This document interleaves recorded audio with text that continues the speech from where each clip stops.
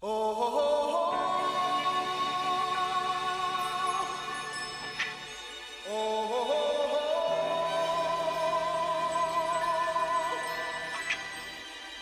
Phone Booth Fighting. I'm Richard Hunter. He is the two-time UFC heavyweight champion, Frank Mir.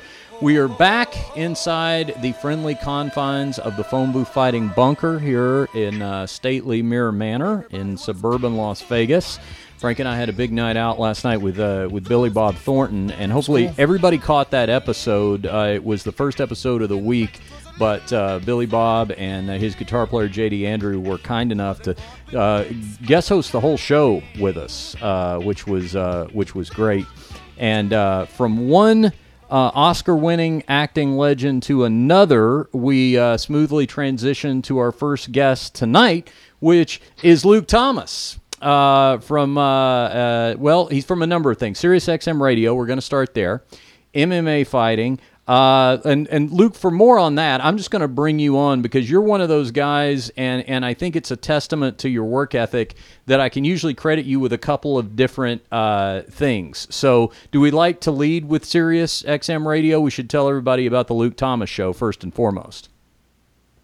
Yeah, sure. Well, first of all, thank you for having me. It's an honor to be here. Yeah, I mean, not too complicated. I've got a radio show Monday to Friday, 4 p.m., Sirius XM 93, which is the MMA channel. A lot of folks don't know there's an MMA channel. There is. That's Rush. And Brian Stan is on it. Yep. That's right, Rush. Michael Bisping is on it. So anyway, there's that. And yeah, I used to be the senior editor at MMA Fighting, but to take the job at Sirius XM, I kind of had to give that up. But I'm still at MMA Fighting with podcasts and articles, things like that. You're still part of the MMA Fighting family.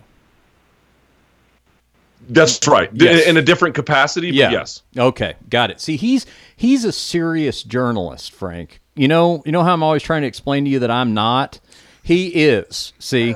So he's got to act serious a lot of the times, and I get a lot more leeway to just chalk it up to my eccentric personality, which, by the way, Luke was one of the... Luke, you may have been the earliest person to very accurately point out that one of these kids is not doing his own thing at those press conferences.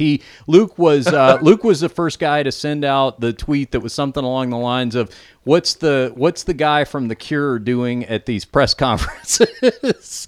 So, which is a good one because a lot of people, Dana himself prefers to go 80s hair metal when he's making a reference. So I like the fact that you went a little more new wave when you decided to do that. You know, Robert Smith is certainly a lot cooler than anyone from the 80s hair metal scene, so maybe you should take it as a compliment. Oh, I absolutely took it as a compliment. Trust me, I never let any kind of recognition go unnoticed or unexploited, so I was happy to get it. So, all right, so Luke, I want to ask you a question too, Luke, before we get into talking about UFC 210, which Frank and I were watching here in the bunker Saturday night as it happened. Lots of controversy coming out of that, but I got to ask you a question first about Sirius XM 93, Rush 93. What are they going to do if they ever decide to dedicate a 24-hour channel to the band Rush? That is a realistic possibility, and it seems like they didn't think that through when they named the channel. Yeah, well, I mean, you jest, but there's SiriusXM is always in changing. When it was originally started, the channel, it was still MMA centric, but it was like guy talk, Opie and Anthony-ish, something like that. You know? Yep.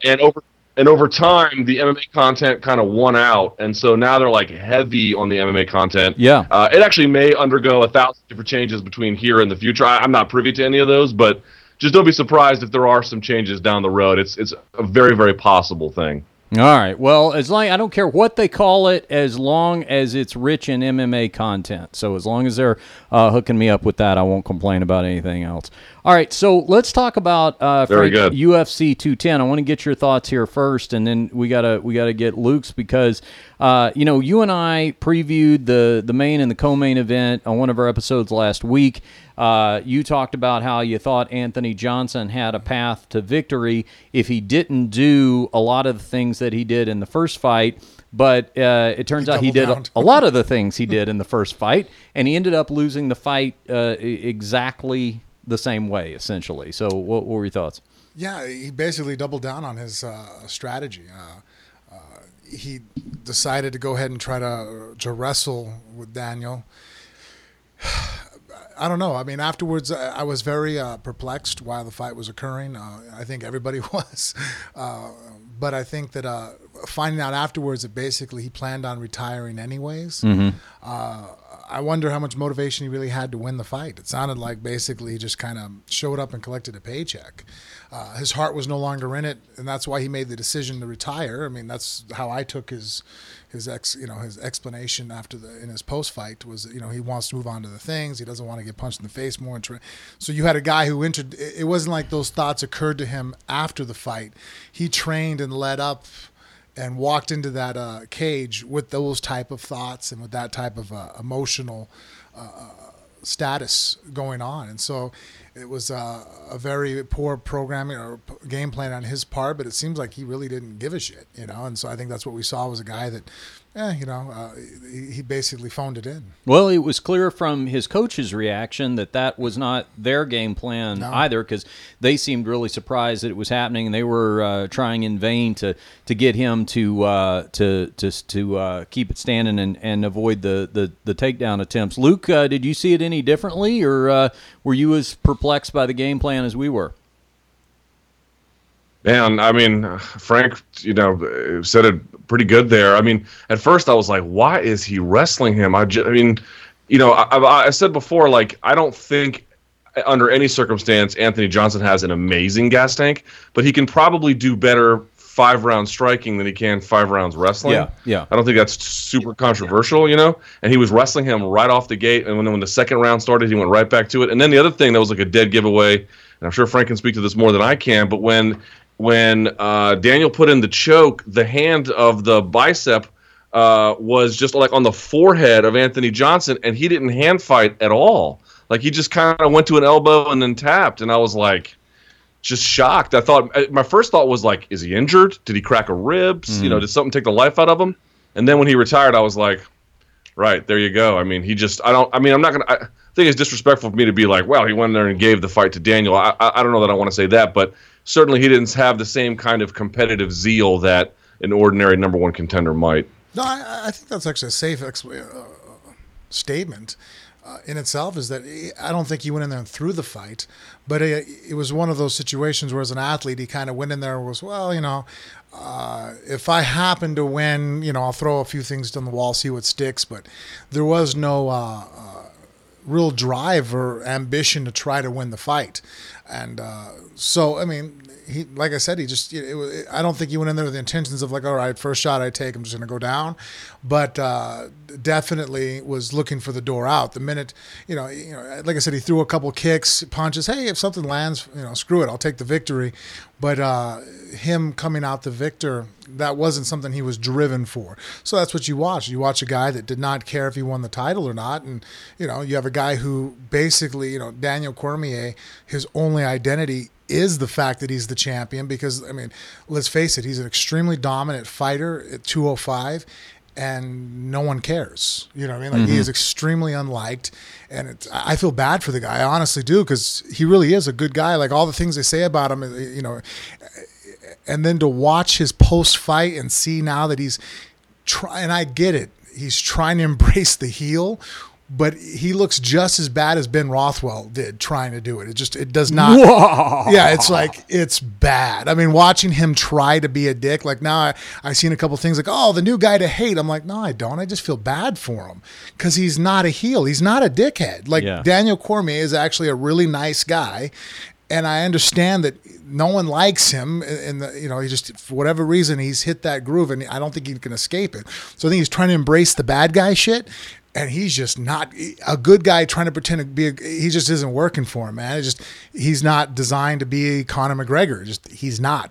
Great fighter he is, great analyst. I think he understands the sport like few others do.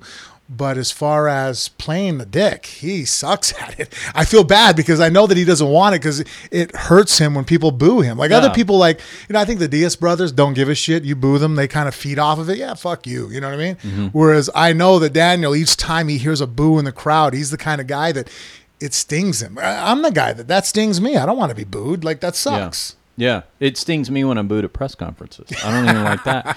So, Luke, I mean, what about that? Because Frank and I were basically, saying the same thing at the conclusion of the fight, was that, I see what Daniel's doing here. He's forcing this, and I have never understood the villainization, if that's what it is, of Daniel Cormier. I just haven't gotten that. I actually thought, if anything, there should be more heat than there was on John Jones for a number of things, especially where people were put at risk and injured and things like that. I never got, instead, turning that ire on Daniel Cormier. Do you think that is personality driven, or do you think it has something to do with his area of expertise, which is the grind, which is the wrestling, which doesn't add up to a whole bunch of spectacular highlight reel knockouts? What are your thoughts? Yeah, I don't buy the Cormier as boring fighter argument. I mean, look, has he had some boring fights? Yeah, he's had some boring fights, but he's had a lot of highlight reel throws on Gustafsson and Barnett and Henderson. Sure. He knocked out Bigfoot. I mean, some of this is at heavyweight, where I think a lot of UFC fans didn't see it, maybe. So maybe there's some of that. But like, if you're familiar with the body of work that Daniel Cormier has done, walking away being like, man, that guy's boring, that seems like an aggressive argument that I can't buy. The best thing that I can think of is, I mean, I've been trying to wrap my head around it, why is he like this? And Dominic Cruz just sort of saying, look, the fans just pick who they want. I basically feel like that's correct, but if I could sort of pinpoint a theory, and it's just that, a theory, the best thing I can come up with is that if the fan base, even if it's unfair, if they detect an air of illegitimacy relative to some common standard, so in this case, he's the champion, but he never beat Jones. In fact, he lost to Jones. Right. And then inside that illegitimate bubble, you brag about how good you are. You say you're going to beat someone, even if you're well within your right to do that. Fans bristle at it. They don't like it. They love it when a guy brags and either is a showman about it, backs it up, or has a reason to say it to begin with. And I just don't feel like Cormier ever scratched that itch for them. But the guy is arguably pound for pound the second best fighter on earth. Like, his body of work, as I mentioned, between heavyweight and light heavyweight, they don't come a whole lot better than that. I think actually it's several factors, and I think that actually, Luke, you hit on one of them. I think that when he won the belt, and it was as coming off of a loss to the guy that was the champ who got stripped of it, I think he handled it wrong. I think if he would have taken the belt and not said, well, I'm the champ now, it's like, well, I don't feel like I'll be the champ until I beat John, then I think he would have came to that conclusion. It's one of those things where, if you already know where people are going to go with it, you know what I mean? Yeah. You go there first. Okay, right. And I think that if he would have gone there first and said, look, John's still the champ, and not said, well, his extracurricular activities, which are all valid points that he brings up, but the problem is he can't save them. You're not allowed to go ahead and blow that horn. You know what I mean? Mm-hmm. You can't do it. So if he would have come off of I'm the best, but I don't feel like I'm the champ until I beat John, that if that would have been his mantra, I think that would have saved him a lot of ire from the fans.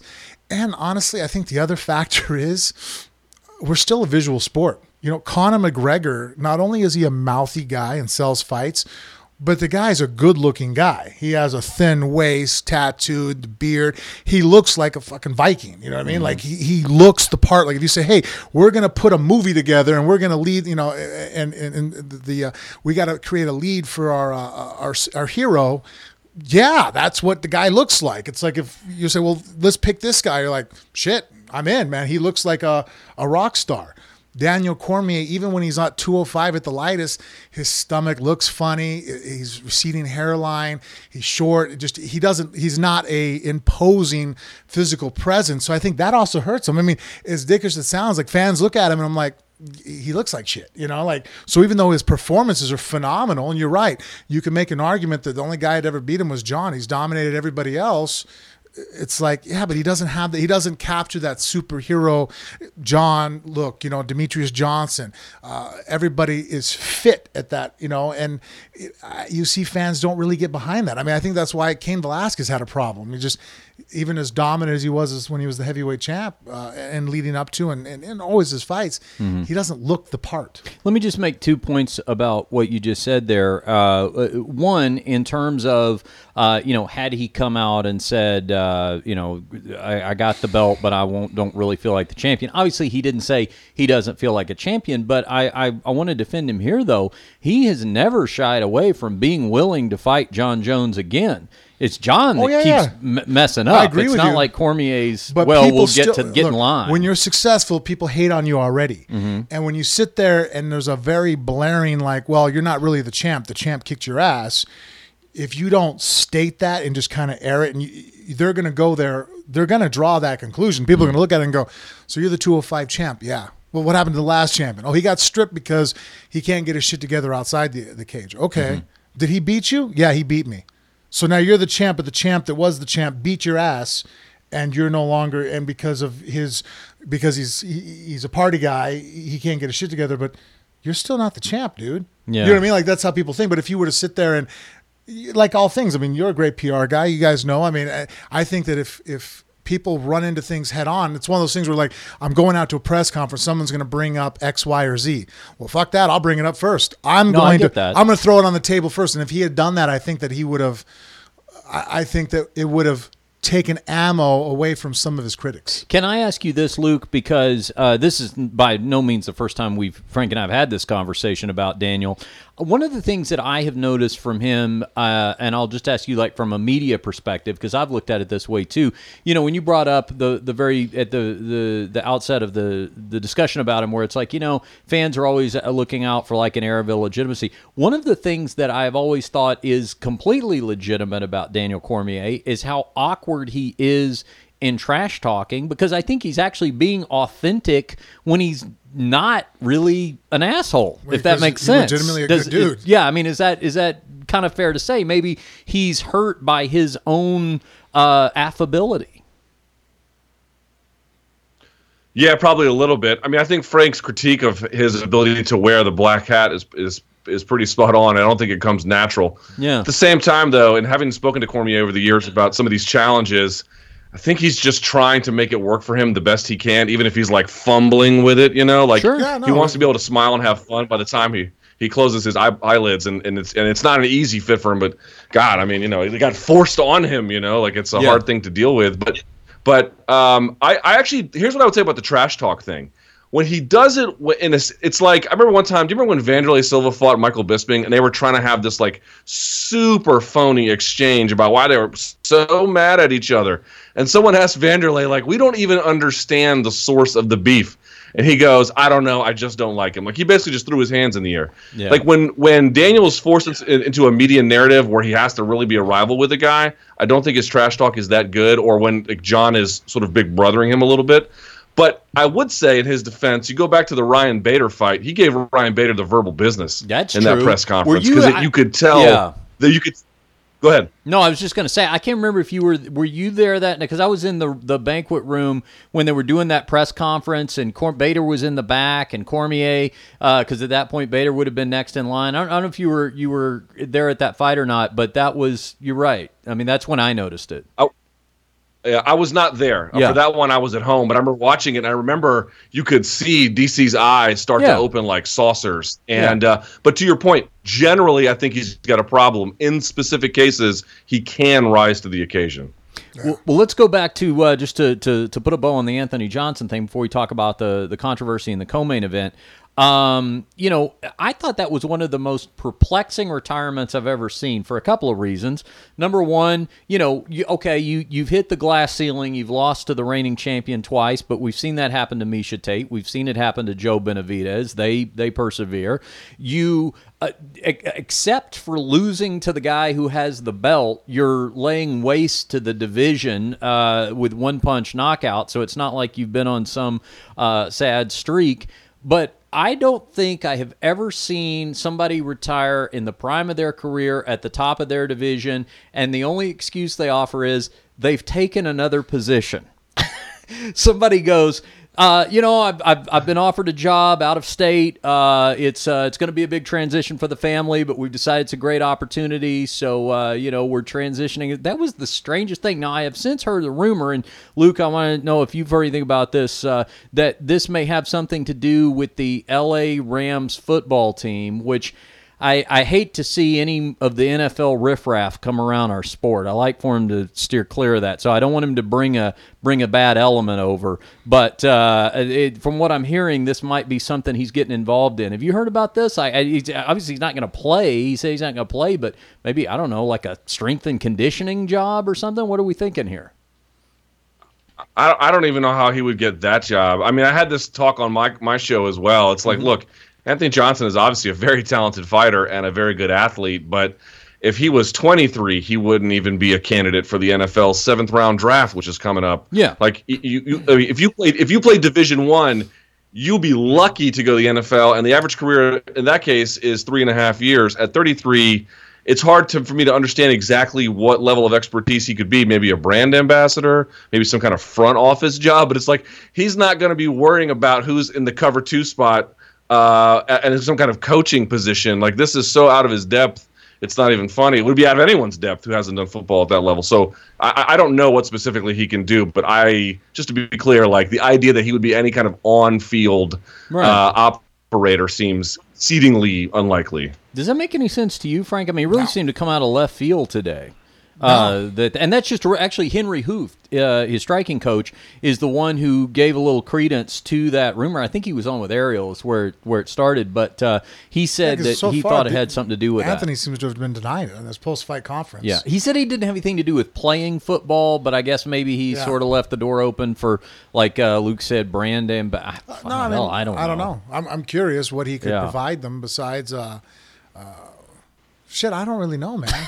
I don't know either. I'm with Luke. It's like, he's a really great athlete. Yeah. But as far as, the guy never even played in college. As far as I know, he wrestled. Yeah. And so, you're going to bring high school level football with a good athlete. What could he provide when that is such a stacked world? You have guys. They're being separated by fractions of a second. And inability. I don't know. I'm curious as the next guy. I can't see what. I don't know. I'll just say this, Luke, and I don't know if it's coincidental or it has anything to do with, new ownership or whatever, but it just doesn't feel good when one of your top employees is filling out applications outside of the company and accept that whole thing just felt very weird. It seems like it's a big deal. Yeah. That's the one thing that he has alluded to or allowed out is that whatever it is. It's an opportunity that surpasses what he's making as a fighter, and it's a huge deal for him. So it's something it sounds like it's more of a financial gain, not even so much like he's it's Dan Hardy and he wants to go ahead and climb the Himalayas or something where it's like, all right, the guy's kind of spiritual thing going here, but it seems like it's truly financially driven, and and I'm assuming that Anthony made decent money as a fighter, and. And now it's, whatever fight he had left in him, when they came at him with that proposal, that sucked the rest of it out of him. All right. Well, all right. Hopefully the LA Rams aren't calling around the top of any other weight divisions. We may be losing people left and right. Hope they're not raiding the company. All right. Well, Luke, we got to talk about this co-main event, because this would have been the story of the night had it not been for Anthony Johnson's unexpected retirement. Chris Weidman is defeated via TKO by Gegard Mousasi. Mousasi in the clinch throws a pair of knees, the second of which was declared illegal by referee Dan Murgliata. To Frank and I, it looked legal because it looked like though Weidman had two hands down on the mat at the point of contact, Mousasi had successfully pulled at least one of those hands up off the mat and made clean contact. Now, I know there's more to the story, but let's just start there. Did it look like that Murgliata had blown the call to you, or no? Well, my thought was I didn't know. I couldn't quite tell what had happened. I guess if I'm being honest, I think my initial gut reaction was they were illegal. Mm-hmm. But the only thing I would say about Big Dan was if you look at his positioning, it was direct. It was linear. So there was Weidman, then Mousasi, and he was kind of behind Mousasi as opposed to angling off. So if I have a criticism of him, it's that. But even if you have a good angle, sometimes refs are going to miss things. Did he get it right? Did he get it wrong with his initial call?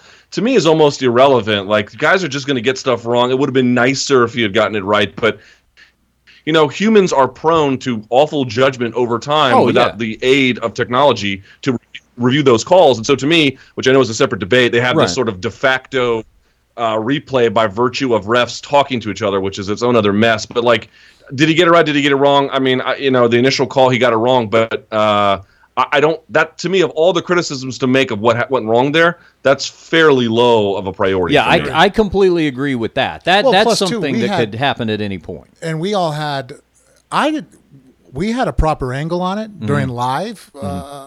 I thought they were illegal too. Yeah, until you saw the replay. Until they slowed, not even just the replay. The replay at normal speed, I still couldn't tell you. I was like, it looks illegal. Until they slowed it down and stopped it and go, okay, right at this frame, his hand is 1.5 inches off the ground and the knee made contact. You're like, well, shit. But, so even as no one could have made the correct call. I think everybody in their right mind, if they'd have been the referee, would have said they were illegal. Yeah, for me, this isn't even the part where it got really weird. So let's say, okay, so that happens. It's been deemed illegal. Weidman gets 5 minutes to recover, and he needed it at that point because he'd been getting the business from Mousasi. So he's got 5 minutes. It's understandable that he would take that to recover. Now, Mergliata appears that he's going to warn Mousasi. He's not going to take away a point. Okay, all this is making sense so far. Doctor comes in to look at Weidman. This is where it gets confusing. The doctor apparently deems that Weidman cannot continue, but if it was called an illegal knee, Luke, why then would Weidman not, or why would Mousasi have not been disqualified if, to the referee's way of thinking, that the fight had ended because of an illegal shot? What did you think? Yeah, so, what I thought initially is, at this point, no longer helpful. And I spoke to Herb Dean this week. Okay. Because Dan Mergliata and Big John, the two referees involved, they can't really talk to the media. Yeah. But Herb Dean kind of helped me out. And here's what he said. I did not know this. And let me just say something about UFC broadcasts.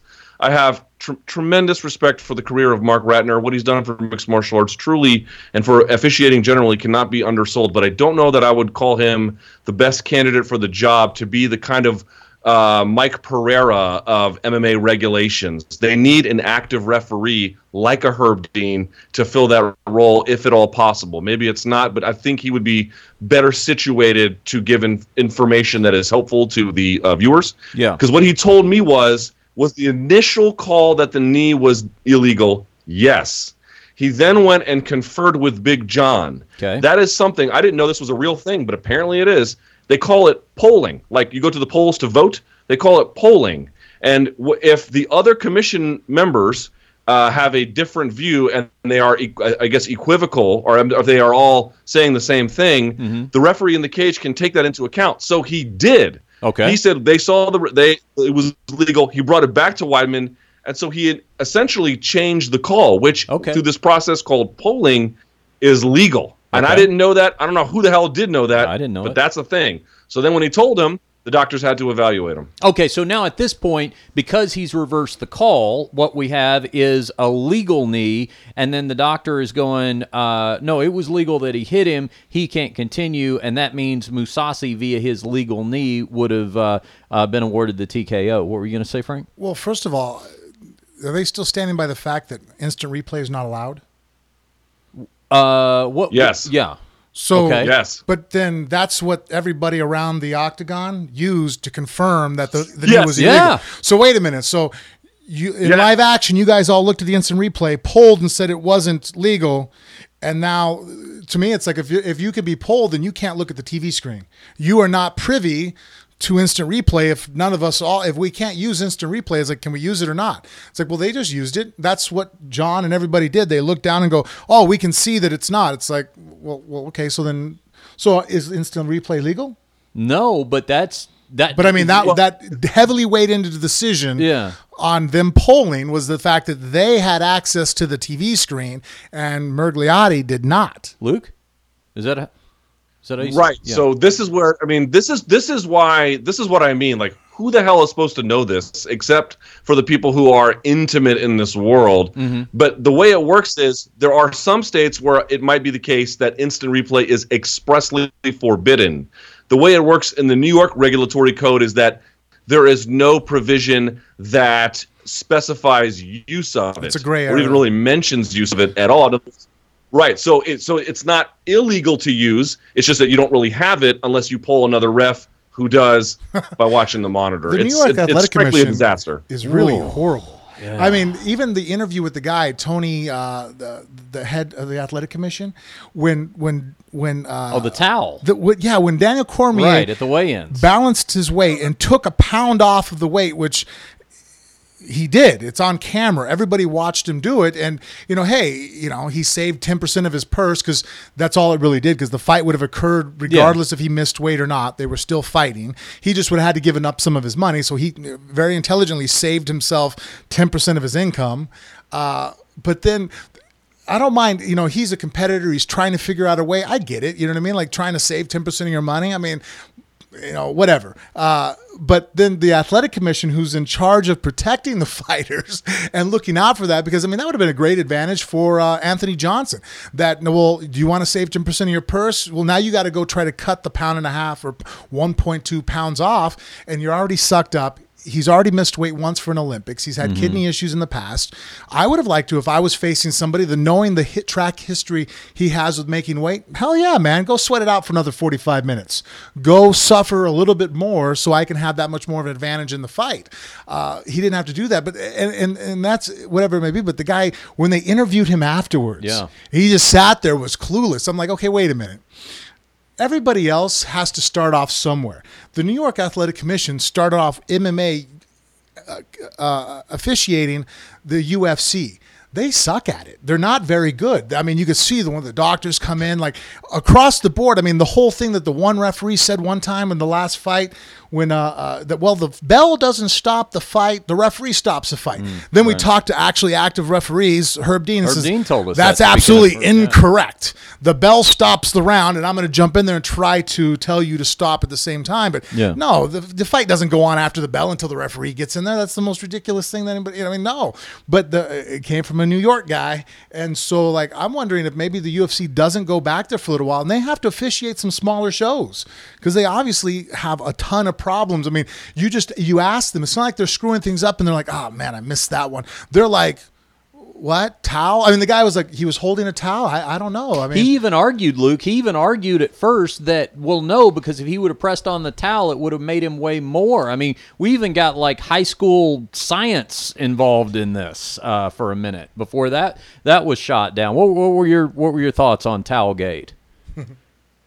It's funny from a media perspective. I can tell you, I've gotten a torrential downpour of Twitter and Facebook messages and emails from people being like, why isn't the MMA media saying more about this? And I'm trying to tell them, what is it you want us to do? We went to this guy and we got an interview with him. We said, yo, he leaned on the towel. And their response was, well, we didn't see it. What do you want us to do? I'm like, right, we can show you the video. I see that in the video. They go, well, we have it on video. We can show it to you. And he's all, well, if he was holding a towel, that would have made him way more. You're like, dude, you're not even listening to what the people are telling you. Like I said, I'm like, that's the head of the commission. The expression of a deer in the headlights never was a more fitting description of a guy that's supposed to be the head of the commission. I'm like, wow, really? Well, yeah, right. Go ahead. So I've been trying to tell readers, like, what is it you want us to do? You want us to sue the commission? Like, you got the answer you're going to get. This is where the buck stops. The disconcerting question is if they're willing to do that kind of thing and then not tell us ahead of time, by the way, championship fighters get a second chance to weigh in early, which we also didn't know. You have to wonder, A, what other states have these kinds of hidden regulations, and B, what else is New York really capable of doing? These are pretty serious questions. Yeah, I told Frank the morning of the weigh-in, I said, I knew Cormier knew he'd gotten away with something when he got off the scale and he didn't even pull his underwear up. He just took off. They followed him with the towel, He was imagine him running down the hallway naked, like rehydrating before anybody says anything. He saved probably six figures Sure. income that would have went towards Anthony Johnson. And we don't. So I get what he was doing, but the fact is, like, fighters are always going to put the tape a little closer to their knuckles than they should. Maybe that's why you check nails things, because you have to be there to make sure that the fighter's competitive. He's going to push the boundaries of what's acceptable. That's why we have commissions. That's why they're making money off of everybody's licensing fee. And if they don't know what they're doing, like, that made me worried. I'm like, oh shit, if I was fighting there and I saw that, I'd be like, all right, look, man, I have to have a cornerman in the other guy's locker room, because if they can't figure out how to weigh a guy in properly, what about his hands being wrapped? Are they gonna allow him to illegally wrap his hands and just kind of go, I don't know. You know what I mean? Like, am I going to get the deer in the heads look again? Like, well, hey, the guy, he didn't use any gauze. He went tape right on the skin and did this. Like, what? Yeah. It was it was a crazy weekend of controversies and unexpected retirement and all that. I guess I'll lastly ask you this, Luke, because the pay-per-view credits are rolling. We're sitting here at Mirror Manor, and I said, all right, well, it looks like they got John Jones there, and there's Jimmy Manawa over there. And I told Frank, I said, right now, I believe that Dana White has John Jones pulled over in a corner, and he's saying to him, all right, listen, it's basically only 2 months, okay? We're already into April. I want you to get all the way through May, all the way through June. We can do this fight at the very beginning. Are you going to be good for that? You're sure you got? Now, you told me this before. You're sure you're good? 2 months, right? I want to be able to promote this thing. I mean, I'm thinking that's what's got to be on their mind. So my question to you is, Frank's got faith in John. I'm asking you, do you think we get all the way to July with John Jones still on the fight poster for the big mid-year spectacular, if in fact that's when it gets made? I mean, people have been asking me a lot about John Jones over the years. I've been a defender of his to an extent. Well, maybe more than an extent. But the long and short of it is like I am super out of the police John Jones behavior business, and by that I mean I think your question is totally fair and fine. But, like, I could give you an answer like I think he's going to. I have no confidence in it whatsoever, which isn't to say I think he's going to let me down. I really don't know what to make. Yeah. Like, I never, ever know what to make. I thought on some level that presser he did on Friday with the media was in some ways good because you want to get out there, not face the music exactly, but not be hiding like Ronda did. It signals a certain kind of issue. But then he's like, the sex pills, I highly recommend it. It's like, Jesus. Exactly. Son, like, exactly. I don't even care. Well, I don't even care about the PR aspect of it. It's more just. Just this. Aren't you tired of being involved in headlines that have a dubious look and sound to them? Like, does this not get old? And so for me, it's like, what's he going to do? Is he going to make it to July? I don't know. Is he not? I don't know. I'm truly. Wait and see. You hit exactly on the point I was going to make, and I guess great minds think alike. But I don't know if you saw that or not, Frank, but part of that media gaggle that he did, and let's keep in mind, it's not like he's been doing a ton of media, during his hiatus. He just, apropos of nothing, started selling the idea of sex pills to all of us, and he highly recommends it. And let me tell you, there's nothing more awesome than doing this thing, and that's all fine. But given the fact that ties directly to what cost the company and the fans and all the people that traveled out for this thing, the last-minute change in July of last year, you know what it reminded me of, Luke? It reminded me of the time that I heard with my own ears on a conference call, John Jones, when he was asked about regrets he had about his first DUI, he said, I'll tell you this, I ruined a beautiful car. You want to talk about something that hurt? Oh, my God. I totaled a beautiful car. And I'm like, what? And that was before the second thing happened. But it's just like, what part of it don't you understand to just go, oh, my God, I'm so lucky to be alive. I'm so thankful nobody was hurt. Just so glad I have a chance to right or wrong and leave it at that. There's something to me, Frank, and you, of the three of us, I mean, you know him better. But well, I don't know how I don't know. Maybe Luke's out with him all the time. I don't know. I just know Frank knows him. But okay, good. You and me, Luke, we're clean on this deal. Frank's been his running buddy. But I think there is something, Frank, and you tell me if you think I'm wrong, where he's sort of drawn to that. Like there's a mischievous angle to, you know what, I can't quite avoid the temptation to be sitting here and just go ahead and tell everybody how awesome sex pills are. Just because you're listening. What do you think? I definitely think there's very much of a frat boy type of personality to John. And I think that that if we were all in college right now and he was the star quarterback on the football team, I don't think his vocabulary or the way he carries himself would be that shocking. I think it'd be more expected. The problem is that he's that same type of guy, but now he's one of the best fighters, if not the best fighter in the world. Holds the title rank, and he's ran into problems because of that. That mindset has obviously cost him some money inside the cage, and so I don't know if you'll ever be able to change who he is. Is that a yes? He just can't avoid the temptation. No, I think that's just who he is as a person. So I think the only thing is if they completely go through and make sure that he understands questions in the right way to answer them. But anytime you go off the cuff, you get a real, genuine answer from the guy. And, and like I said, I don't think John's a malicious person at all. I think, he's a decent guy, but just like, I think a frat boy would be the best description of how his personality is, and how he kind of he's not really cross the T's, dot the I kind of guy that really looks ahead of things. I think he still has a young man's personality. Well, let me just say this, Luke. I have decided to embrace the ancillary controversy. I now consider it an added tier of drama. Will John Jones make the fight? It's like questioning, will Johnny Hendricks make weight? The weigh-ins were always more fun when Johnny was on the scale. It's like an old George Jones show from the 70s. They called him No Show Jones for a reason. You bought the concert ticket, but you didn't know if he was even going to make it to... Well, we do the celebrity death match. Are we going to put Will John make it and count down the days and do the up and over? All right, let's do that. Yeah, we'll sell squares like a football pool. There we go. All right, I have to apologize because I lied to Luke. I told him we were going to keep him a shorter amount of time than we did, but that's your fault, Luke, because you're so damn engaging. So I want to apologize for that first. Should we apologize to Mrs. Thomas? Is she okay with this, or is she long suffering? She's on a business trip. I'm good. All right. Well, actually, we didn't really finish. Right. If you don't mind, before you take off, Luke, we kind of didn't really finish our opinion of what. I know we went off on the tangent of basically the New York Athletic Commission sucks. Yeah. And I don't know. Somehow we got on to John again. Yeah. All roads lead back. But the Weidman, the stoppage on how it was just. It was a nutty stoppage. Like I thought, in my opinion, the referee comes back in and says, "Okay, it's not an illegal knee," but then the doctors to stop the fight again. Under what criteria? It wasn't even like he took a hellacious knee. They were hitting him. I'm not saying they were, but it wasn't like he lost.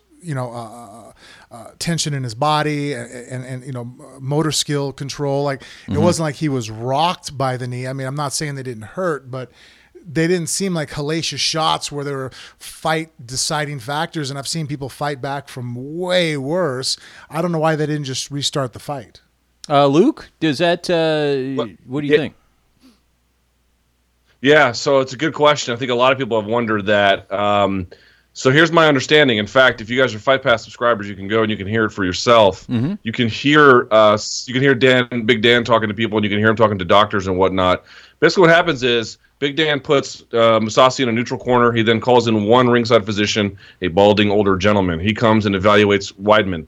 That doctor calls in a second doctor. That second doctor comes in. They do, I don't know what you call them, not field sobriety tests, but they mirror those, right? Coordination, motor skills. Flashlight in the eyes and follow my light. Right. They do. Yeah, they do the whole bit.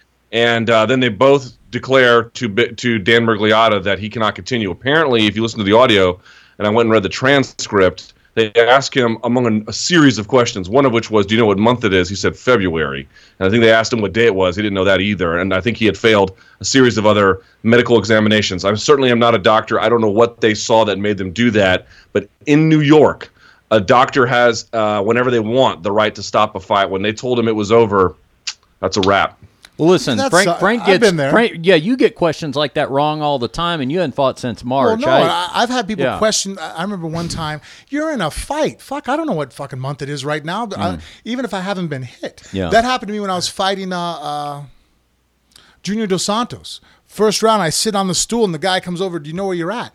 And I forgot where the fight occurred at. I was either at MGM Grand or I was at Mandalay Bay. And when they asked me at the time, I'm like, I'm at Mandalay Bay. And I think I was really at MGM Grand. Yeah. Fuck, I fought at both. I don't know. I'm in the middle of a fight right now. I'm a little distracted with other shit that's going on in my life right now than knowing what time of day it is. I'm like, you know what I mean? Like, I'm a little preoccupied right now. And had, so I think asking him those questions at times, it's like, well, shit, man. Like, the guy has a lot going on. He's stressed out that you're going to stop the fight. Like, I don't know. I think that, like, it's a fighting, man. We're not playing tennis. Like, for the love of God, like, relax. You know what I mean? Like, I don't think that it was that much of an issue for him to continue on. I mean, the way it wasn't like he was stumbling and moving around. And I know I'm not a physician, but, to get, certain questions wrong, like what month it was, it's like, I mean, when did the fight, fuck, if you ask me right now when the fight occurred, I don't know what date it was on, Yeah, I think all that's got to be taken into consideration. I think the big takeaway is just going to be that there's going to be a lot of discussion revolving around the New York State Athletic Commission as we move toward having more and more MMA fights in New York. Oh, you got to be careful what you ask for. We wanted this for a long time. Now we got it, and with that will come more responsibility. On a side note on that one too, I go. When I go shooting, we'll do things where we put each other under duress. And I've seen it in other things where people will be under duress, hitting the bag or whatever, and you'll screw with them. You'll say, hey, okay, give them a math problem. I'm sorry. I have to explain this to Luke real quick, because Luke lives in the D.C. area where guns are regulated to some degree. Unlike Mirror Manor here. The good guys don't have guns. All the bad guys do. Here's what he's doing, Luke. Because D.C.'s a pretty rough area. Normal gun enthusiasts just go to the gun range and they shoot them. Frank likes to go to a gun range where they have you do like push-ups and have you jump out of a speeding car and barrel roll onto the ground and come up in a sniper position, things like that. That's what he's talking about. My point being is that anybody can play this game. Go to the gym, work out real hard. In the middle of it, have your workout partner go, all right, what's 24 divided by 6? Yeah. Something that if you and I were just having a conversation, almost everybody can go, boom, and 4, you know what I mean? Like, okay, but if all of a sudden your heart rate's elevated, not with head contact, just that you're pumped up with adrenaline, answer a simple question sometimes can be difficult. So I think that both those physicians have never been athletes in their entire life. I doubt either one of them even knows where a treadmill would be at the gym. If you look at their whole, I mean, the one girl, I'm like, really? She's checking people's health? Someone needs to give her Well, Frank's on fire tonight with the opinions. But I mean, that's screwed up, man. Guys train hard for fights. Let them fight. I mean, obviously, I don't think on guys getting, their careers ended. But I think that, Weidman deserved the opportunity to fight back. You ask a guy, first of all, do you want to fight? And he says, yes. Okay, well, take a step towards me. That's all they ever do in boxing. A guy gets knocked down with a concussion. If he can walk towards you and rub his hands against your shirt, they rubbed off the gloves, they let you continue. Why all of a sudden does the Athletic Commission now in New York decide that they have to ask you a series of questions? Are they going to do that in every boxing match now? If someone gets knocked down, when you let him up for the standing 8 count because he has received a concussion, before you let it continue, you're going to ask him a series of questions before he goes on. I mean, that's the equivalent of what I think is occurring. It's like, even if it was a standing 8 count, which we don't have in MMA, but if you felt that he took a concussion, the requirements in most striking sports only make it, if you could take 3 or 4 steps and don't look like you're going to fall flat on your face, they let it continue. And Luke, this whole thing's getting appealed, I think, right? Weidman's folks are filing some kind of appeal, so we'll see where that goes. Yeah, let's. All right, Luke, let's go ahead. Go ahead. What were you gonna say? No, just very quickly. Yeah. He will likely appeal. But this is the other thing that commissions have done to shield themselves. They only really allow appeals under egregious mistakes, like if the judge, for example, doesn't count the numbers correctly on the card, or if they can prove collusion among officiators, but merely for like not impropriety, but merely for not just being a following fuck up. the letter of the law. Yeah, like there's not. You're asked out of luck. I mean, there's nothing you can really do. Yeah, he's not going to win. I mean, because isn't it he has to appeal to them? You know, like I mean, already. I mean, you've seen the one guy. I mean, the guy that doesn't know where. Never watched the weigh-in and saw a guy blatantly pushing down on a towel and has no clue. I mean, you'd think they'd prep him a little bit, be like, hey, by the way, DC was pushing on the thing, like the whole media is going to, this is where they're going. And no, he went at it. And when you guys asked the questions, he's like, well, if he was holding the towel, it would have made him weigh more. It's like, no, he's telling you. I think, and then Brett Okamoto was like, no, it wouldn't. And the guy was like, it wouldn't? Oh, okay. Well, I don't know. I didn't see it. Yeah. Like he didn't try to defend the point at all. Yeah, it was great stuff. I think he missed the point there. I'm like, hey, look, I know we all get to show up and wear suits and get ringside or cage side tickets, but you're supposed to do a job. You know, like how do people get jobs in the athletic commission? Is it just like if you're buddies with somebody? A question for another podcast right there, Frank. Let's make a note of it, though, because it is a good one. All right, Luke, we got to tell everybody how to reach you, man, how to hear the show, SiriusXM 93 Rush. That's where I hear you, the Luke Thomas Show. I don't miss that. It's a big part of my commute back and forth to the brothel, as a matter of fact. So just know that you're in the car with me as I'm driving out to the southern Nevada desert. They can also follow. Let's just you do it. Tell everybody where they can reach you and follow you and all that. I mean, the best place to follow me as sort of a central hub, I'm on Twitter at SBN Luke Thomas, or on Facebook, facebook.com/Luke Thomas News. All my work goes there, but I do 3 podcasts for MMA fighting. I do the Monday Morning Analyst on Monday, the live chat tomorrow on Wednesday, whenever this airs, and then on Thursdays I go to New York, I do the MMA Beat, and then I do my radio show, and then I write articles. I'm a busy man, but yeah, that's where you can find me. Frank, Luke had very kind words about our podcast. He is a listener to Phone Booth Fighting, and that was high praise coming from him because I know he's an experienced podcaster himself. Appreciate it, all right, thank Luke. And then the other thing is, Frank, I've obligated you to do Luke's show on one hand Friday. washes the other. No. That's absolutely right. Yeah. Friday? Yes. Yeah, Friday, right? You're going to be on the road, but you're in the States. Yeah. Well, I can Skype, too. I'll bring my iPad. Are we doing phone or Skype? What do you want to do, Luke, for Frank? Probably going to have to be a phoner, but we're flexible, but probably phoner. Mm-hmm. Done. Oh, yeah, no Easy. problem. All right. Okay. Well, Luke, again, time? I know we took – we'll work all that out. Trust me. We'll work all that out. I know we took way more of your time than we expected to, and I apologize for that, but you were awesome, man. I hope this isn't the only time you'll come on with us. Let's do it again if you'd be willing. Anytime, guys. Thank you for the invite. Really appreciate it. All right. The great Luke Thomas. There we go. Thanks. I'll let you handle that, Trav. Thanks, man. All right, so we're I got to apologize to him. We kept him way late. I think I told him we were going to have him on 20 minutes, but he was great. Yeah, he's a good dude, man. Extremely informative and knowledgeable too. You know. Yeah. Shit, man. Yeah, I enjoyed it. He does a great show. He does great podcast. He does. I really enjoy his SiriusXM show as well.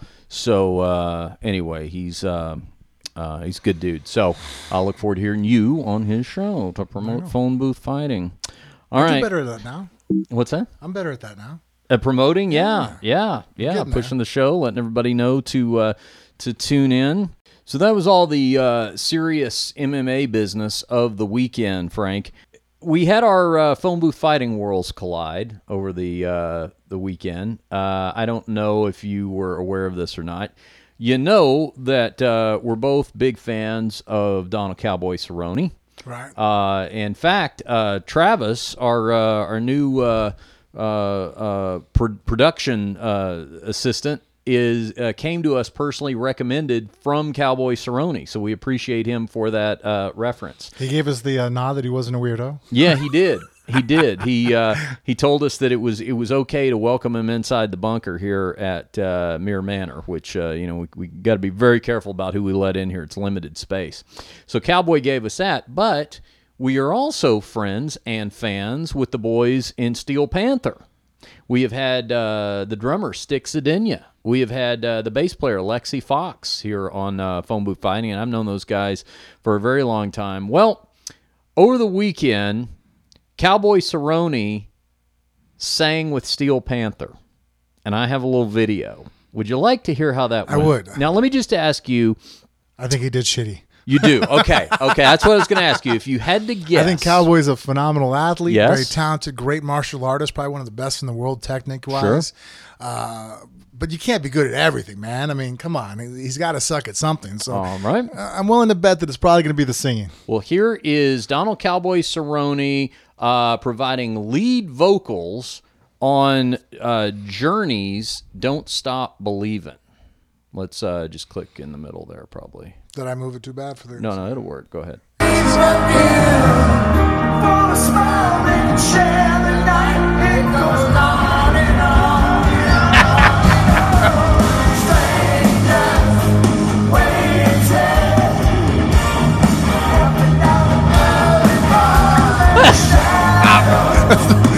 It hurts.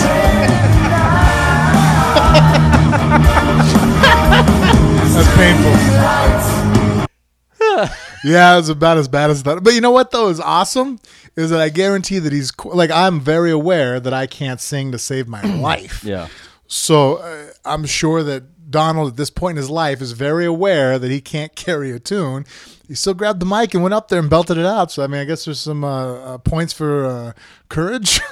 But I tell you what, you're right. He sang it like he fights, like he was all in. You know what I mean? Yeah, he committed. Whether or not he was going to hold the tune didn't matter. He was forceful. And I say that I know these sucks because, again, I have had too much to drink at a karaoke bar, and Mrs. Muir can attest to the fact that if I had to have to moonlight as a singer, we're going to be begging on the streets.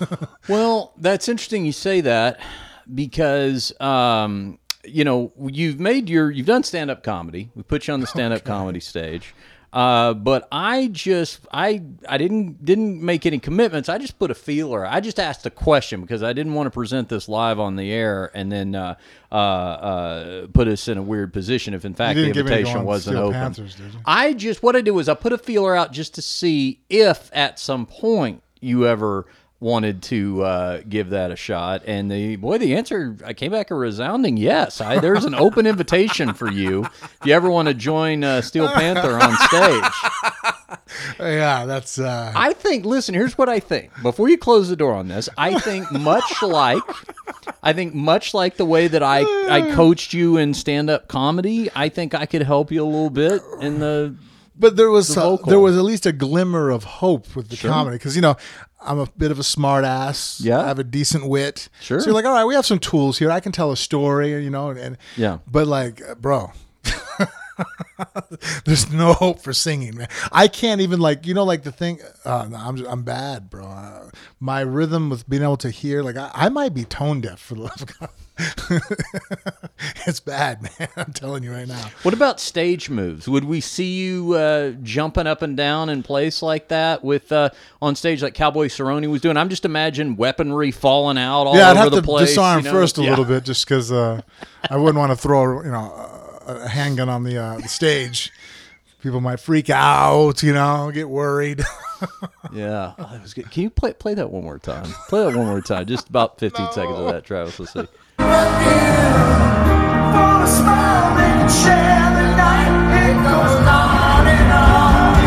You know what's sad?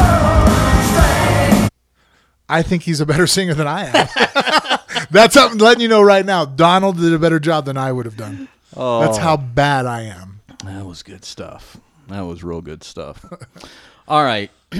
So Frank, I had to ask you what you thought about the current events of the weekend because a couple of big things happened. A couple of big things. We the main thing was we dropped about 60 missiles on a bunch of Tomahawks, Syria's airport, right? One of their military bases where they were suspected of launching the gas attack from. That's where Bashar al-Assad. It was believed that he launched his sarin gas attack from that Air Force base. So President Trump makes a decision to respond. First of all, what did you think when you heard the news? Because Trump has run on a kind of a protectionist, America first, sucks to be in the rest of the world, but I'm the president of the U.S., not the president of the world kind of thing. Well, I mean, if we were to start going that direction, you wouldn't get a strong argument from me. I kind of think that's okay to be more America first, the U.S. But as of right now, we do have a lot of troops abroad and many stations there. So I don't think it's as quick as just the exchange of one group in power over the other. As far as him doing that, I kind of look at how the rest of the world responds. And most of the people, it seems like I concur that they should be on our side, United Kingdom. I mean, even if you want to go down to Muslim countries, Saudi Arabia has backed us in that decision to go ahead and bomb them. And I kind of think his hands were tied in a way. If America being a world leader, he has to make a stand, especially when there's images of small children gasping to death from a chemical attack. I mean, it obviously puts it at odds. I feel bad for our military, especially, some of the reservists that are probably a little worried now they're going to be activated. But, and I say this as someone who I travel to Russia at least once a month. So, I'm not completely unaffected by any decisions we make to go to war with Syria, who's backed by Russia right now. It would be problematic in my life also. I mean, so it's a scary thing, but I think that it looks like he did the right thing. So I think the concern for me is that you've got the regime, but then you also have ISIS, and the regime is fighting ISIS. Right. The Russians don't like ISIS. They may be too close and friendly with Bashar al-Assad, but they have a common focus in wanting to defeat ISIS. So this is one of these things, and we've learned this lesson very recently in history. In Iraq, for example, that when you destabilize or maybe outright eliminate the brutal, evil, secular dictator, that may be good, but just waiting in the wings are the religious fanatics to step up and create a whole new problem. I don't think, and Trump has already said, I'm holding him at his word here, that he is not interested in going into Syria. And I don't think you can, because I think what you've got to do is you've got to decide, okay, what is it that I'm responding to? Where is this line? Obviously, you're not drawing a line at the fact that there's a civil war going on. You're not drawing a line at the fact that this guy, al-Assad, has dropped, thousands of bombs on his own people. And by the way, and I guess nobody cares, so I'm just going to point it out, but then I'll just forget about it because nobody seems to care about it. This has happened before. He did this in 2013. He launched a gas attack on his own. I mean, the same exact thing happened, and Barack Obama wanted to respond. He wanted to put it to a congressional vote. There was no support for it in Congress. I actually got why there was no support for it in Congress. We've got the war fatigue. But it's one of those things that, Trump was blatantly critical of the idea of doing that. So this idea of, for whatever reason, I wasn't affected by the dead baby in 2013 and 2017, it's different. I'm just saying it's certainly worth pointing out that there's a major element of hypocrisy there. Now, you could say I've changed my mind. I personally think that which wouldn't be hard to do, saying that, when I made that statement, I was a civilian with civilian access to civilian knowledge. He obviously didn't have a security clearance. But he's still watching the same cable news. Yeah. I mean, I didn't have now security. He's watching the same cable news with a security clearance. Okay. Maybe it took, because just like you're watching the same cable news, but we can have a very conservative man sit here in this chair, watch the same TV show you're watching, and have a completely different opinion of what's going on. Yes. So I'm just saying that But what I'm saying is, how many different ways are there to interpret genocide? I'm just saying that if it was genocide in 2013, it's the same genocide in 2017. I mean, you may have seen a different photo or whatever, but dead kids are dead kids. So, okay. But that being said, I think it's important to you can point also out. buy into, just like this time, the genocide supposedly was what the critics now of Trump for firing off the 67 Tomahawks is that, an Assad and their group in Russia saying that, well, no, Assad did not send off that chemical. That was actually ISIS doing that on civilians to get you to think that it's us, so that you get involved. Their claim, right? Yeah. So then someone could sit there and listen to that bit of information and go, well, yeah, it was the bad guys that did it, or the ISIS, group. So say which bad guys? Yeah, right. ISIS did it on their civilians, and now we're blaming Assad for it. And maybe so you could have that point of view. And now there's that argument out there right now. So you have people split. I think the people that are saying we shouldn't have done it are along that line of thought process, going, well, we jumped the gun. There's no proof that it was the Assad administration that initiated this attack. Then you have the people saying, well, yeah, no, come on, they're the ones with the access to the chemical warfare. It's not, it wasn't ISIS, pro-Trump in this endeavor. All I'm saying is that whoever has security clearance probably has a better understanding of what really happened. Oh, I agree with that completely. Yeah. So what I'm saying is that in 2013, when Trump was critical of Obama had security clearance and knew who really the bad guys were. Trump is like the rest of us. Who knows what side he's listening to in the media? And now the fact that he made that decision, I'm thinking, well, now the guy has security clearance. He has generals going, no, these guys are the assholes. Yeah, maybe he's looking at it now going, gosh, back in 2013, Obama had security clearance, and maybe I should have thought about that. No, and that's kind of what I do. Not that you shouldn't hold your leaders, responsible for decisions they make, but there are times where I sit there and go, fuck, why would you do that? I kind of, without trying to throw my own intelligence and my own critical thinking to the wayside, I take into account that those individuals, hopefully at the Pentagon, probably have a lot more information at their hands than I do.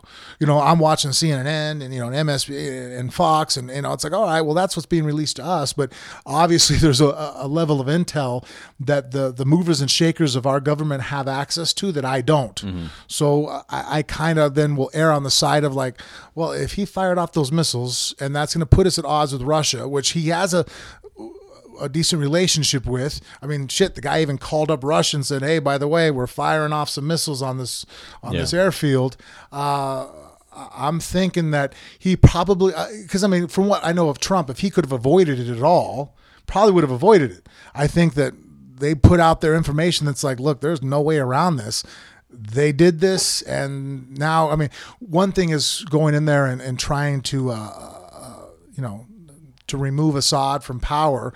I think, again, we've learned what happened in Iraq. The worst thing I think we ever did to cause more loss of American lives was removing Saddam Hussein from power. Sure. Because now it's like, all right, well, now who's in charge? We're like, fuck, I don't know. And now it's just at least the other guy, the crazy ass didn't before, like Al-Qaeda. No, and he kind of kept everything under check and balances. I think Assad, they hate ISIS. Obviously, ISIS is responsible for more terror attacks against Americans than I think any other group currently right now.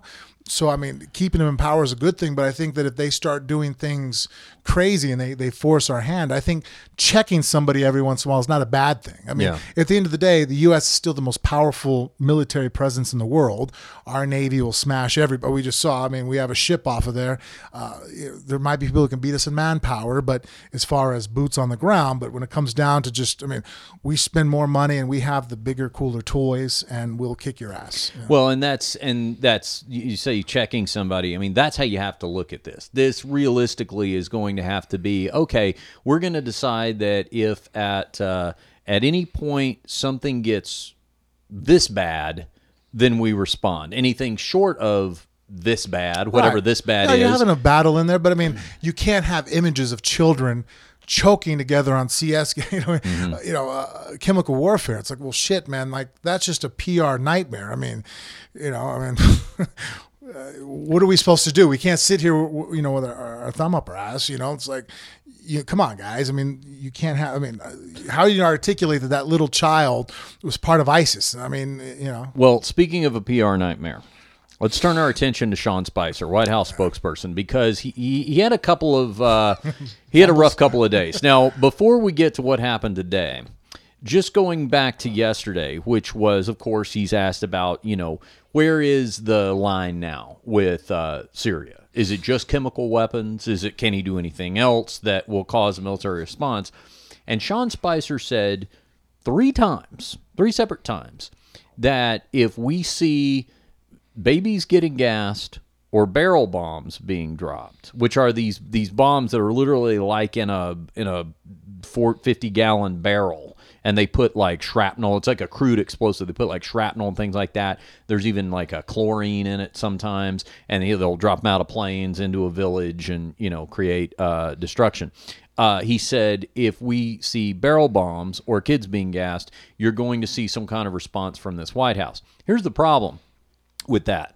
Syria last year alone dropped about 1,600 barrel bombs, several every day. Well, and I understand why it's a bad thing, because they're indiscriminate. If they want to put their soldiers on the ground, marching boots with rifles, I understand there's a loss to their human life, but I think a guy with a rifle could be a little bit more selective over if he shoots the bad guy or he shoots some 10-year-old child. Dropping a bomb or chemical warfare, it's indiscriminate. It's like, well, if they're all in the same kind of area, everybody's screwed. And so I think that's why we have to kind of like, look, you're at war, we're not going to stop it, but there's certain activities of warfare that, because of the fact they're indiscriminate, we have to say no to. Well, I get it, and it is certainly bad, but it is that part, the barrel bomb part of it, was actually walked back yesterday by the White House. No, you didn't. Yeah, because everybody was starting to say, well, hold on a second, the barrel bombs are every day. Wait, does this mean we're going to start, answering for that? So they had to back off of that. How did Spicer not know that was every day? Well, if you thought that was a bad day, you should have seen him today, and you're about to. Now go ahead and blow that up full screen. So today, Sean Spicer, well, he went off script a little bit, and this is something that you do not want a White House spokesperson doing. As a matter of fact, I was hearing Leon Panetta talk about this today. The advice he used to give Mike McCrory, who was the Clinton administration's White House spokesperson. He was saying, "Listen, you go out there, you answer the questions, you stick to the company line, and don't editorialize. Don't just start ad-libbing, right?" And so what we got today was Sean Spicer saying, and this, for all I know, I don't know, this might have been workshopped before he hit the stage with the administration, but he said, even Hitler did not resort to chemical weapens. Okay, so of course, immediately pointed out, gassing Jews, and then the worst part was, rather than just, first of all, let me say this about a Hitler comparison. Hold on, and you're much more astute student of history. Wasn't the Geneva Convention written because of the occurrences of combat that occurred during World War II? Well, back then and during, right. You've seen guys with flamethrowers walking into a tunnel. World War I, chemical weapons were used. Right, so then World War II, okay, so that's when... Yeah. Yeah, so World War II, chemical weapons weren't used like on the battlefield, but because mustard Nazis, gas was a thing of World War I then? Yeah, but the Nazis, they were the ones who perfected the sarin gas. So, the very thing that Assad was using came from the Nazis, and it may not have been used on the battlefield, but this was obviously being used in concentration camps. So people allege. Yeah. Well, listen, we're about to hear more on that, because the thing is, because he didn't say concentration camps, right? No, he said Holocaust centers. Right, which leads me to believe that that's a nod towards any of their constituents that are the Holocaust deniers. Yeah, right? They've got those. When he said that, I'm like, wait a minute. No, everybody says concentration camp. Who says Holocaust center? I've never heard that word before, and I'm like, oh, you're one of those. I don't even know if I could give him that much credit. He was stunned. And so two things, and then we're going to play the clip so you can hear this sort of montage of his. Well, you don't think Sean that was a well Spicer's planned out word? Like when they said, okay, when you go back and apologize for this, don't say concentration camp, say Holocaust center. Well, because I mean that's a pretty it's not like you're sitting there searching for a word, going, okay, a group where they chained everybody together, put them in work camps, group Holocaust center. Like no one's. I've never even heard that word until I haven't either. Well, but the thing is, and you'll hear in the context of the way he said it, he actually said this before he started apologizing, before he'd realized he had caused any kind of problems. But I just want to say two things before we hear the clip. Number one, if you're thinking about making a Hitler analogy, go with Plan B. Whatever the second thing is that you can think of besides when you want to talk about how bad somebody is, never go with worse than Hitler. It never, ever works. And then the second thing you got to do is when you're digging the hole and you realize you got a shovel in your hand, stop digging. Because the best, just pick her up, she'll be fine. The best thing that he could have done. Thule has just appeared in the bunker. The best thing he could have done at first realization of what was going on is just to stop and say, "Whoa, I'm sorry. Hold on. That's very sorry. Reset. Very sorry." Yeah, and he did eventually do that today, but it was after about 4 attempts at trying to spin his way. Okay, so let's listen to the audio clip of how bad this was at the White House press briefing. You look. We didn't use chemical weapons in World War II. You had someone as despicable as Hitler, who didn't even sink to using chemical weapons. I'll give you the opportunity to clarify something you said that seems to be gaining some traction right now. Quote, Hitler didn't even sink to the level of using chemical weapons. What did you mean by that? I think when you come to sarin gas, he was not using the gas on his own people the same way that Assad is doing. I mean, there was clearly. I understand your point. Thank you. Thank you. I appreciate that. There was not in the. He brought him into the Holocaust Center. I understand that, but I'm saying in the way that Assad used them, where he went into towns, dropped them down to innocent into the middle of towns. It was brought to it. So the use of it. And I appreciate the clarification there. That was not the intent. Yeah, I mean, I guess you could say he didn't use it on the battlefield. Would that be a better way to try to fix that? He didn't launch it. Yes, but I mean, yes, it would have been. Well, it's a technicality, but just stop. Just stop. Yeah, no, it was definitely a bad analogy. Yeah, he eventually, by the end of the day, it was just a straight apology. He's like, "Look, by the way, it's Passover going on." Oh, really? Now. Yeah, that was unfortunate timing. Yeah, talk about it. All right. Well, that sucked. I mean, I think the easier thing to sit there and I feel is sitting there going, well, we're like anybody else. We're kind of watching what's going on here. And when we see things that are obvious atrocities to human life, yes, then we're going to intervene. Yes. And I think that gives you much more gray area to work with because you're like, well, someone taking a bullet is one thing, but it's like, you're right. That's that's awful to see, but I can't put that on the same level of watching 30 or 40 small children choking to death.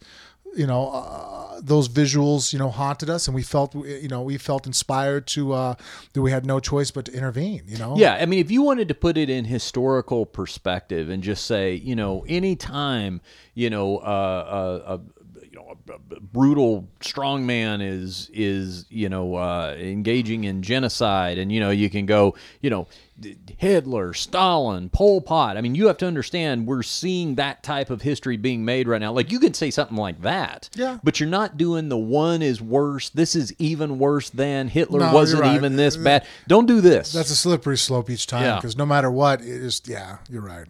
Yeah. It's just difficult, and I think just pointing out that it's difficult, I think would be an easier route to take. Yeah, but Spicy, I don't know if they hold on to him or not. I mean, I've thought a couple of times that he might be on, because I mean, the word is that Trump is not fond of these kind of gaffes from him, and Trump more so than any other president is spending time like critiquing these press conferences because, right from the very, his first appearance in front of the media, which was to go out and yell at him for, the reports on the crowd size of the inauguration, and it was much bigger than that and all that kind of thing. He had a rough go from the get-go. So I think if anything, we may be guaranteed another Melissa McCarthy appearance on Saturday Night Live. Would that be what if she does a good job at that? She does a good job. What would that feel like, Frank? Like if every time you knew you just had a particularly bad week, or you said something on TV, that you misspoke or something, some kind of gaffe, that you knew that was a guarantee that by Saturday, some female who dressed up like Frank Mir would come out and do a comedy sketch and everyone would laugh. Yeah, I couldn't imagine the repercussions of being on that level, just because I see it just on the small little level of exposure I have to the public now. Whereas, if I were to go do, we see it, you go and you run a light and smash into a girl, you're going to be on the news. And, and so I do sometimes have to measure my words, wondering, if that's going to happen, but nowhere to the degree that someone that's, a speaker for the White House has to. And, I wonder if he sits there, I bet you after he says something crazy, he goes in the back going, oh shit. You know what I mean? Like, and listen, that's a very tough job. There's not a lot of people, who could do that job. But if you take the job, You've got to be able to do it competently, and it's a very important job. You are the mouthpiece of the White House, and a lot of times you're going to be the first line of clarification for things that are especially too because he always has to back up the White House. Like I would hate that is a tough position to be in, especially because I'm very gray. There are very few things in this world that I'm black and white on. I'm like, well, So I kind of look at the big picture. So if I had to actually speak for somebody, be like, okay, we are absolutely right. I'm like, shit, I got to go out there and say that because, I think we're mostly kind of in the right direction, but we definitely dropped the ball here, here, and here. Could we admit to that? No. Mm-hmm. Oh shit! Really, man? Like I gotta go out there. You'd be the best White House press secretary ever. You just come out. I'd be good for the people, but I'd be shitty. I'd get fired. The first day, they're like, "Did you just say that we?" Yeah, man, we fucking screwed the pooch on that one. You know what I mean? Frank, shit. I'm sorry. Frank, Richard Hunter, New York Times. Do you feel like the administration made the right call in their military action on Saturday? And I just always wait for you to be like, well, in some ways, yes. There's positives on this side. Here's the negatives. But isn't that life though? Of course it's life. Yeah. It is very difficult to sit there. And draw the line and go here. Yeah. It takes pretty extreme cases. Concentration camps. I can kind of. If you sit there and go, hey, we're going to argue against concentration, I'm like, yeah, man, I'm pretty easy on that one. That's a no-brainer, slam dunk. I don't Holocaust centers. Yeah, Holocaust centers. But for the most part, for the most part, most topics, like even in war, man, it's hard. Just this whole topic. I remember it was about 2 years ago when I was just fed up with not understanding who was who. Like, okay, what are we doing? This whole Assad thing and, in Aleppo. And I'm like, I'm confused, man. I have no clue. I think I knew. I thought I knew what was going on, But so I read a couple articles and I found one specifically that said, we're going to break this down for you. And it was talking about all the different Muslim groups and how we're friends with this Muslim group here, but then we're enemies with them over there. So even though we're supplying guns here to this group, and then we actually supply troops to this group, we're actually facing our own weaponry here. And I'm like, all I knew is when I got done reading the article, I looked at it and I told my wife, she goes, because Jen wanted me to try to explain some things, the difference of Shiites and the Shias and everything going on. I looked at it, I'm all, fuck, I don't know. I'm just as confused. Before I thought I knew, the only thing I've established is I absolutely do not understand who the bad guys are, I mean, we can be in one region and go, okay, he's bad, he's good. And it's like, all right, yeah, but if we go 200 miles that way, it all changes up real quick, you know? Yeah, that's very true. Well, it's it was one other thing I wanted to do. We're talking about United? Yeah, we did not talk about the streaking airline passenger, so we'll get Travis to put. By the way, this is working out well. Do you like with the video clips? Yeah, I do. Got the big monitor. Let me just take an opportunity to plug the Phone Booth Fighting YouTube page. If you haven't been over there and you haven't subscribed yet, what we're doing is we have totally tricked out the Phone Booth Fighting bunker here at Stately Mere Manor. It now has video capabilities, so we've got all the episodes. We should have Travis help us put the TV up. I bet you Travis looks like a guy who knows much better than that. Yeah. Travis, Travis. If a door broke at your house, could you fix it? Travis says yes. Travis could do the. He'll do the repairs from now on. I can break shit. I'm not good at putting shit back together. Around the bunker. No, Frank and I had a hell of a time mounting the television on the wall, but we did pull it off here in the Phone Booth Fighting bunker. And if you go to our Phone Booth Fighting YouTube channel, then just pause that for a second there. Yeah, you will. You'll see our. Let's go ahead and blow it up big too. You'll see our episodes now are on video. So if you want to watch the YouTube videos, do it that way. You can do it, and that way, when you have Skype guests on, like when we had Luke Thomas on earlier, you can see him up there on the big monitor. And we'll be doing some other things like playing video clips. And if you're listening to the audio version of this, you only got to hear Donald Cowboy Cerrone sing out of tune. If you were watching the video, you can see his dance moves as well. So you get the idea. Okay, so over the weekend, Sunday, a United Airlines passenger, an Asian doctor, was dragged off of a flight. The flight was overbooked. This happens all the time now with major airlines. They overbook a flight because they want to pack it for monetary reasons, and if in fact everybody shows up, then they start making offers. We'll give you a travel voucher if you'll get on another flight. Apparently they did do that with this flight, but they didn't have enough takers. In fact, this guy, one report said, was initially interested in a voucher, but then when he found out how late the next flight was that he was going to get on, he couldn't make it to work the next day, and he said, no, I've got to stick with where I'm at because I have to get to work. Now, the seats that they were trying to free up were not for other passengers. That's the part that blows my mind. It was for United Airlines crew, employees. Yeah.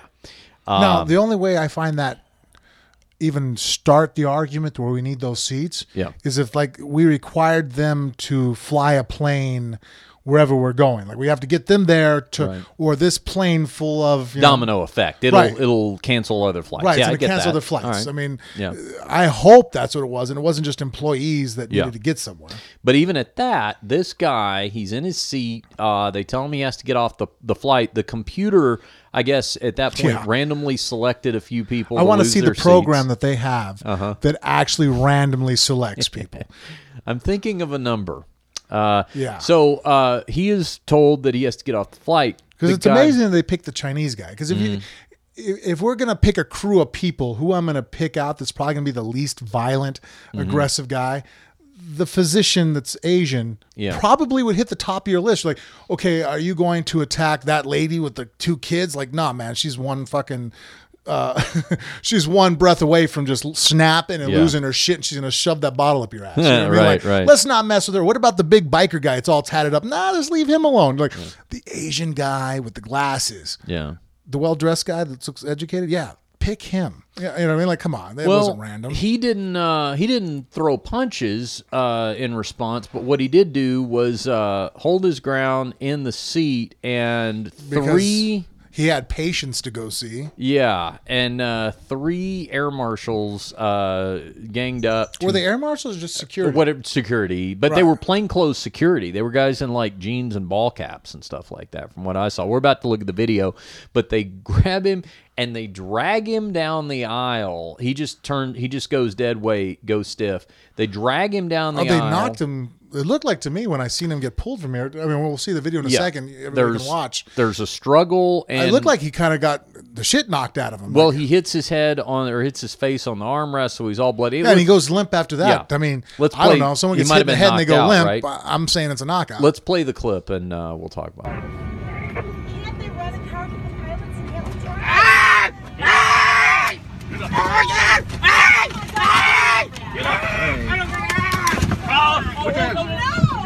Hey, come on. Come on. There you go. Busted his lip. Oh my God, look at what you did to him. Oh my God. Oh my Good work, God. guys. Good work. Way to go. This is horrible. Oh my God. Okay, this must be a more recent video because right there, their PR person, Oscar Munoz. Yeah, he's the CEO, by the way, of United. Yeah, the CEO. He wasn't saying anything about an apology. He said that his first, I think, response to watching this before, thank goodness, just the masses of people that were made aware of this reacted, and I know their stock now has dropped drastically. And good for that. That's the response. So his first initial was that I don't know. Did you hear him being belligerent? No. Or, like he said the passenger was belligerent, didn't want to cooperate. Like, well, no shit, he didn't want to cooperate. He didn't volunteer. No. Like he needed to get somewhere. Like, shame on him for not accepting to get kicked the fuck off the flight. It's Munoz's first response was that his first version of the statement was that the employees went above and beyond. And I guess technically that's true. I mean, they were all in. They were putting a lot of effort into getting him off the flight. But the second thing was he said it was regrettable that these passengers had to be reaccommodated. That was his word. That guy you just saw dragged off the flight was reaccommodated. I like how we can name something differently, and supposedly it takes the sting off. Yeah, and after everybody was saying they would never fly United again, and the stock dropped and all that, he came back. Oh, and just, the police officer has been placed on apologized. leave. Yeah, the guy that was leading the. I agree. The Look, dragging, man, if you told me to yank somebody off the plane, I'd go and I would talk to them. I would try to convince them, and I'd come back and be like, "Look, dude, I'm not putting my hand. I'm not going to be violent with somebody." Unless violence, like, to me, this is not the time to be violent. Like, hey, you're robbing somewhere, you're bashing your girl up in public. Like, there's a time for violence. I'm definitely not a zero violence kind of guy, but there's an appropriate time to be violent. And I'd look back and be like, all right, so who screwed up and let everybody on? Like, if we knew we were oversold and we needed these 4 seats, why did you board them? Yeah. Like, this all could have been alleviated, like, by the front figuring out that, like, oh shit, we need 4 less. Like, you guys can't count now. You're the people responsible for that. Yep. I mean, it wasn't like we're counting past 5. It was up to 4. It is, and let me say something else too. I haven't heard anybody talk about this, but this is the kind of thing that comes to my mind, especially in a post 9/11 world.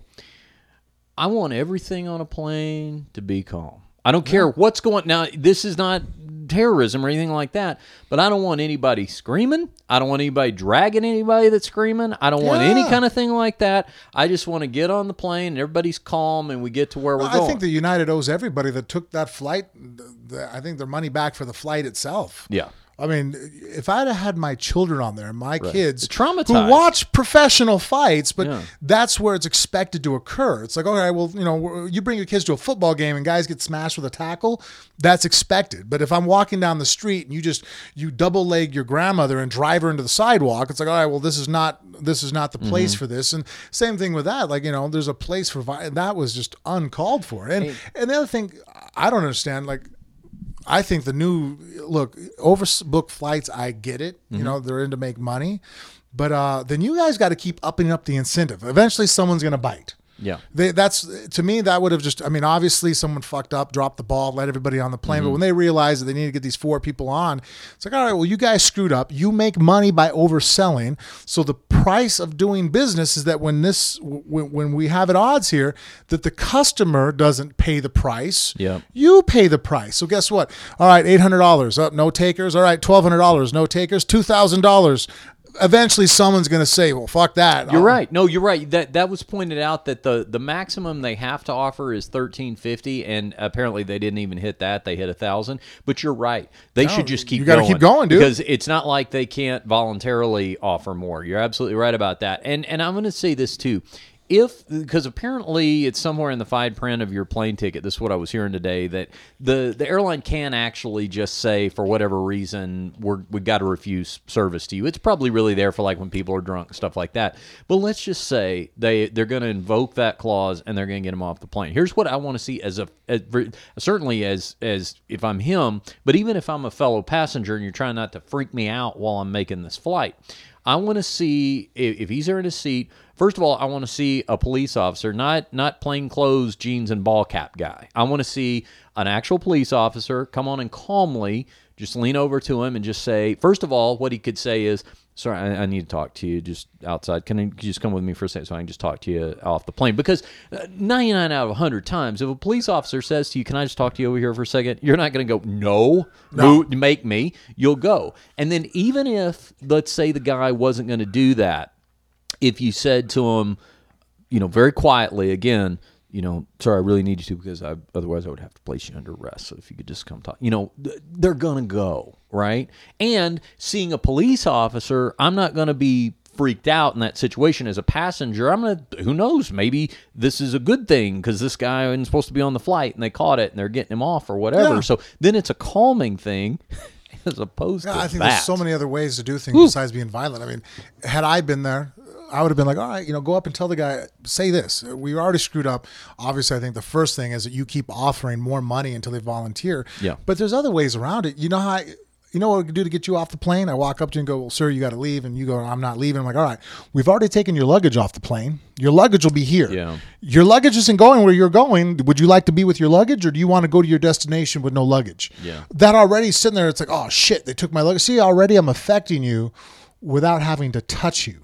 I can, you know what I mean? It's like the sunshine. I can make you take your jacket off. Yeah. I don't have to yank it off of you. I mean, not that that's a foolproof way, but I guess that's just my years as a bouncer. How do I get you to do something for me? How do I corral you in the right direction without resorting to violence? Make it my idea. Yeah. As best you can, make it my idea. Well, anyway, that was a disaster that just kept getting worse. So I'm not sure who had a worse day, Sean Spice or United Airlines. But bad day for both of them. All right, well, bad day for both of them, but another good day for phone booth fighting. I'm really happy with the way the studio's looking, and you know what? This is a great opportunity for us just to say a big thank you to everybody who's been a part of getting us this far, because whether it's been the Fund Anything campaign that we did last year, and we've actually still got a few more rewards to make good on that, just a few. But we got to. I know there's a voicemail we need to record for somebody, and I think there's one other person that we're having sit in on the show. We may have to do that via Skype because I think they're overseas. But just a few more things to pay off on there. Our May 13th, we're going to watch. Well, that's a big one. Yeah, we have a guy who did the watch fights with us, so that's going to be happening. That's going to be a big one for the next UFC pay-per-view. But anyway, whether you contributed to that level or just down to the $25 that got you the T-shirt and all that, we really, really appreciate it, because what you are now seeing, not only hearing in terms of audio quality, but seeing in terms of the Phone Booth Fighting Studio, this is because of you guys, and we couldn't have done it without you. And the guy, whether you're doing that, whether you're purchasing Phone Booth Fighting merchandise, every bit of that goes back into the show from T-shirt sales at phoneboothfighting.com. Maybe you're clicking on that Amazon banner on phoneboothfighting.com, and I'm hearing from more and more people that are using that, and we see it, and we really appreciate it.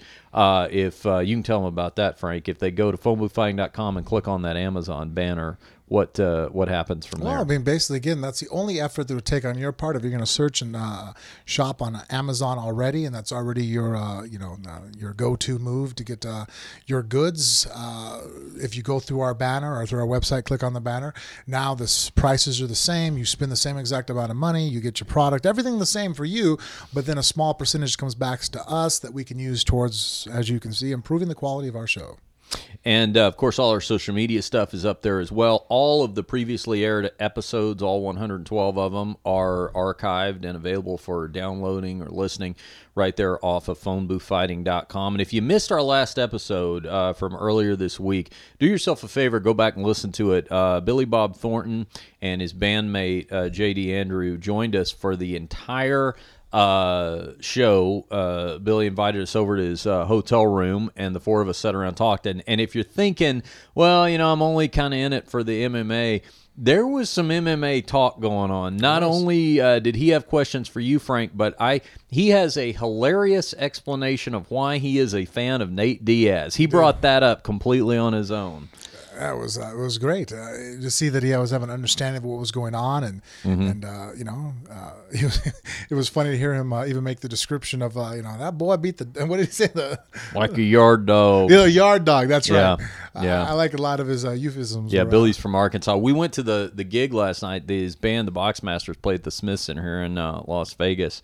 And Frank got acknowledged from the stage. He at one point said that he wanted to let everybody know that there was a cage fighter in the audience that was looking for him, kind of alluding to the fact you guys might be tangling after the show. And then there was one or two other references. Anyway, it was great. And, I had posted on Instagram today, one of my great pleasures in life is introducing good friends to other good friends. Yeah, you're good at that. You're my good friend. And so I like, when I have another good friend, I'm like, because I told you for a long time, I'm like, you will love hanging out with this guy. I did. Billy. You will love Billy. Yeah. And I didn't lie, did I? No, not at all. Very Great interesting. dude. In fact, that's why, this Friday on the 14th, I'll be up in Tulsa calling the fights there for the XFN. They're having a tournament. It'll be the first time I've actually been involved in a tournament. Okay, cool. Elimination. But that being said, we're sitting there talking. They're going to be in Tulsa at the Hard Rock. Yep. Doing a show. So now we're trying to coordinate through text. Like, all right, awesome. Your show starts at this time. Maybe come out, watch a couple fights, come down cage side and check out the. I love that. I know Billy had a good time on the show because I was talking to him last night in the dressing room. He said, "Yeah, man, let's do some more stuff with the show. Get you to come out to LA or whatever." So that won't be the last of Billy Bob Thornton on Phone Booth Fighting. But do yourself a favor, if you didn't check out the first episode from this week, please do. All right. Thanks to everybody who listened to this one. Thanks to Travis for doing a great job on production, man. Nice job. Did you feel easier that you weren't doing the? Yes. You're not singing the harmonica, clapping the thing, stepping on it. It was a big relief not to be the one-man band, and it was nice to, especially as we're doing all the video enhancements and playing the clips and everything. This is definitely something that we needed. So thanks, Travis, for your hard work on that. All right, social media plugs. Follow me on Twitter and Instagram at Richard Hunter. Find me on Facebook at Official Richard Hunter. That guy, Frank Mir, he is on Facebook at Official Frank Mir. He is on Twitter and Instagram at The Frank Mir. And Frank, Phone Booth Fighting, our podcast, is also present all across social media platforms. For more on that, here's you. If you want to listen to us on Facebook or Instagram, follow us. It's Phone Booth Fighting. If you're more of a Snapchat, Twitter type of individual, or on those platforms, we're on Phone Booth Fight. That's it. Thanks again to Sirius XM Radio's Luke Thomas for joining us earlier. And for Frank Mir, I'm Richard Hunter, and we'll see you next time right here on Phone Booth Fighting. Everybody was kung fu fighting. Those kids were fast as lightning. In fact, it was a little bit frightening, but they fought with expert timing. They were funky Chinamen from funky Chinatown.